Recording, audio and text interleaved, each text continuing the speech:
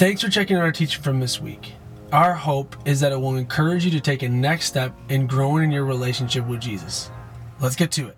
Hey, what's up? My name is Chris, lead pastor here at Grace River. I want to say thank you so much for watching online today. I hope wherever you're at, whether you're driving down the road, watching from home, that you're able to take a next step as you meet, know, and follow Jesus. That's been my prayer for you as you watch this week. Thank you so much for tuning in and checking things out. We are in the beginning of a brand new series called Lies That We Believe. And I really believe this. There are lies that float around in every one of our craniums, every one of our brains, and every one of our souls every day that keep us from living the life that God really has for us. And if we're not careful, we begin to actually believe these lies. And so this is a 4-part series. You're checking out week 1. I want to encourage you to come back next week, whether it's online or in person, to check us out.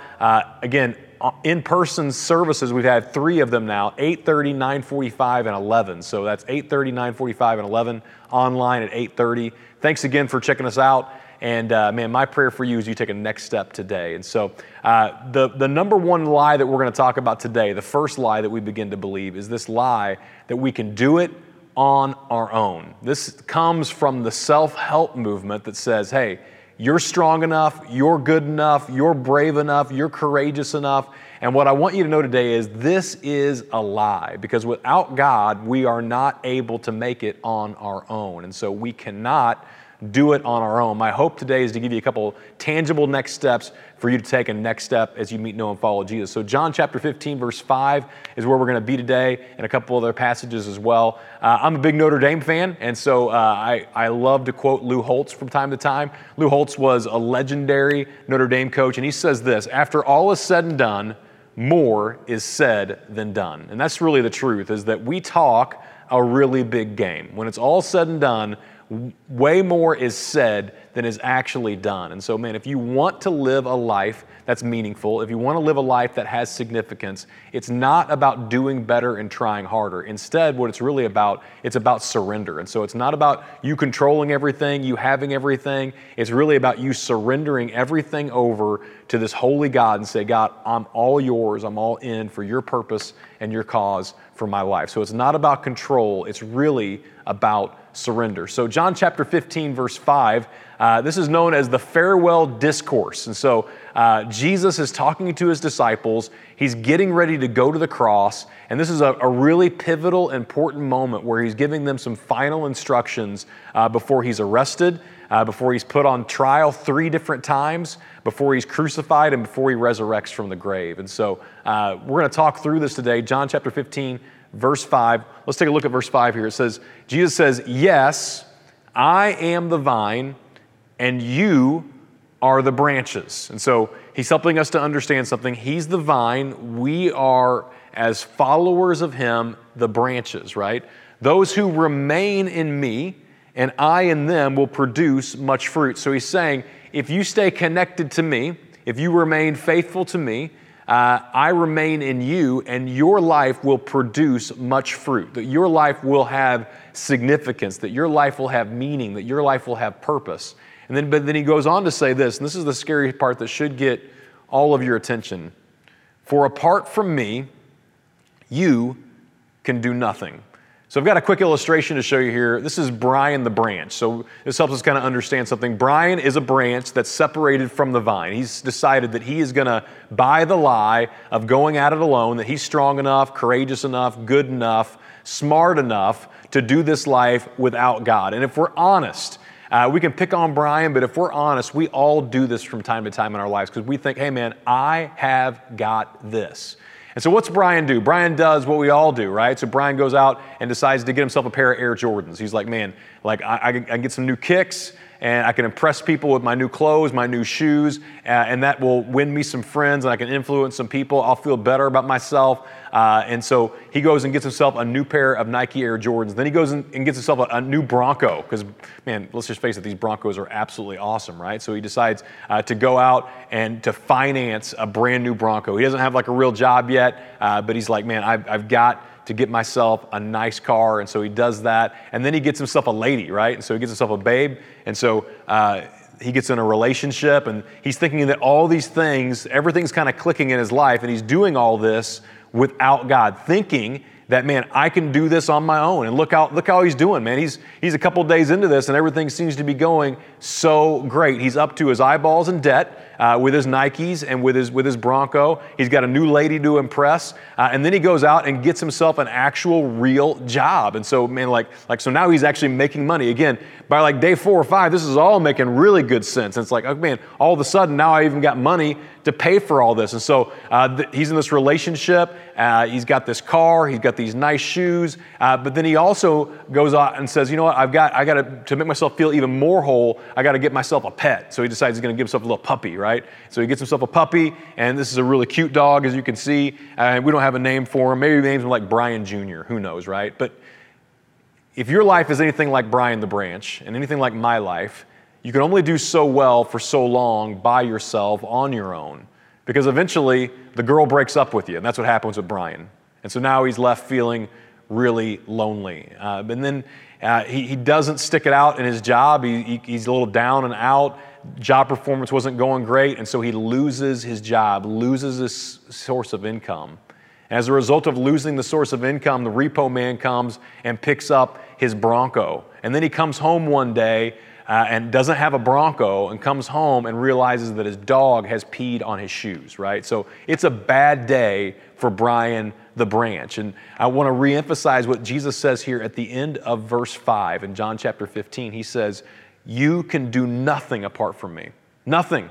I looked up nothing, and it just simply means nothing. You can't do anything apart from God. Anything of real significance with your life, you will never be able to accomplish on your own. And so I want to give you some handles to this today, just quickly, how to live a life with God. And so how do I live a life where I remain in Him, He remains in me? How do we actually live this out in our daily lives? Because man, John chapter 15 verse 5 sounds amazing, doesn't it? Man, all I got to do is remain in God. But let's be honest for a second. That's a lifelong struggle. Because it means every single day I have to wake up saying, God, I'm all yours. God, I'm in with what your plan is for my life. And so a couple quick steps, really just 2 of them today. Step number 1 is to simply do this, is to simply ask for help. You know, the founder of AA had something going for himself because he realized that we aren't strong enough. In order for us to kick addictions, the number 1 step of the 12 steps, which is based out of Christianity, based out of the 12 tribes in the Old Testament, also based off of the 12 disciples as well. The point here, though, is this, is that the success behind AA, the number 1 step is to admit that you need help. And if we're honest, we all really struggle with that because there's this thing inside of us called pride. And if we're not careful, that pride will keep us from asking for help. And so if you want to remain in God, if you want to live a life with God, it takes a daily coming to God and asking God for help with your day, help with your life. Psalms chapter 121 verse 2 says this, "My help comes from the Lord who made heaven and earth." Man, how incredible is that? That we would declare as followers of Christ that our help doesn't come from our spouse, our help doesn't come from our career, our help doesn't come from our kids. Like those are all helpful and great things. But the number 1 source of my help and your help should come from God. He is Lord, right? My help comes from Him who made heaven and earth. And so my question today is this, who does your help come from? What is your number 1 source of help in your life? Where do you get your confidence? What are you anchored in? And my hope for you today is that you would take that next step of simply just saying, man, I'm going to ask for help from God every single day. And I think sometimes we're afraid to do that. Sometimes we think that God's too busy for us. But I've got kids, right? And maybe you're watching and you've got kids, or you'll have kids someday. And I want you to know that there is nothing greater as a parent than when your kids ask for help. When they come to you, no matter what their age is, whether they're a toddler or a teenager, and they come to you and they say, hey, I need your help. As a dad, I'm all in to help them with whatever, right? And I want you to know our Heavenly Father wants to respond to us in the same way, but we are so prideful at times. We are so hard-headed at times thinking that we can go at it alone, which is the lie that we believe. And what He wants is He just wants to simply hear from us. Man, would we do that? In the book of Hebrews chapter 4, verse 16 says, "Let us come boldly to the throne of our gracious God." This is really a passage about prayer. that we would come boldly to him knowing that he's going to hear us. There we will receive his mercy and we will find grace to help us when we need it most. I wonder today, is today the day for you? You're listening, you're watching today. Maybe today's the day for you that you need God's help right now more than ever. And I want you to know he's close to you. He wants to hear from you. And so maybe today is a day for you to stop, even right now, to pause this and just simply say, God, help me. That's the next step for you this week, is that you would just simply, God, help me. And then what's the blank? God, help me with my finances. God, help me with my addiction. God, help me with my marriage. God, help me with my emotions, my depression. Like, I don't know what it is for you. God, help me with my career path. I don't know what the next step is for you, but man, today, would you invite God in and say, God, I need desperately your help. That's the first step, is that you would ask God for help. The second step is this, is that you would put yourself in a position where you need God's power. That you would put yourself in a position that if God doesn't show up in your life, you may be dead. And I don't mean like physically dead, but I'm just saying like you're counting on God so much. You're taking such a step of faith in your life where if he doesn't show up in your life, you're really in trouble. But what I want you to know is that whenever you take those kinds of faith steps where you trust him more and more, and when you start looking more and more like him and less like who you used to be, that's whenever God shows up in your life. The Apostle Paul knew a thing or two about this. He wrote half of the New Testament, and most of his writings actually happened from a prison cell where he experienced physical weakness. The Apostle Paul wasn't the kind of guy that would write things about being strong and you can do it on your own. All of his writings really have Christ as a central message saying this: you can't do it without him. I remember reading this passage in my 20s, in my early 20s, thinking that in order for me to be right with God, I had to do better and try harder and be a more religious person, that I had to get stronger. And I would read passages like this and it would remind me and help me to understand that it's not about my strength, but it's about God's strength. And me counting on the finished work of the cross and what he's already done for me instead of me doing better and trying harder. It's really about me believing and receiving what Christ has already done for me. So look at this passage in 1 Corinthians 2, 4 through 5. Paul's talking about his preaching here. He says, and my message and my preaching were very plain.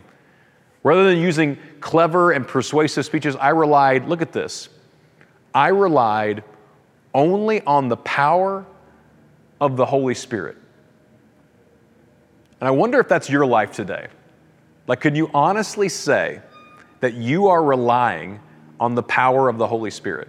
Or are you relying on your own strength?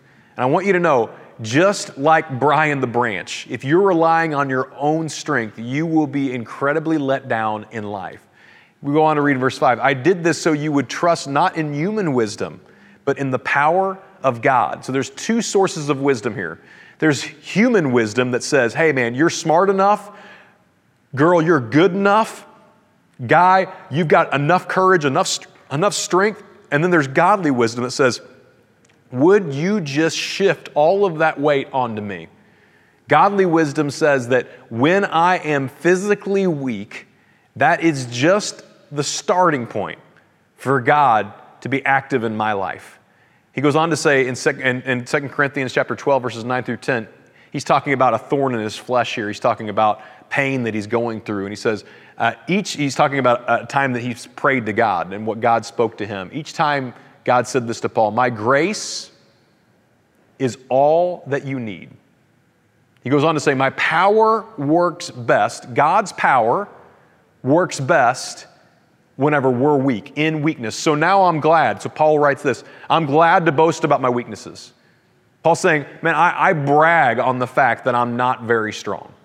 I brag on the fact that I'm not all that intelligent. I brag on the fact that I didn't get myself here, right? That I'm not strong enough, I'm not good enough, so that the power of Christ can work through me. And then in verse 10 here, that's why I take pleasure in my weaknesses, in the insults and the hardships and the persecutions and the troubles that I suffer for Christ. Man, could you find a time this week to find pleasure in the hardship that you're going through?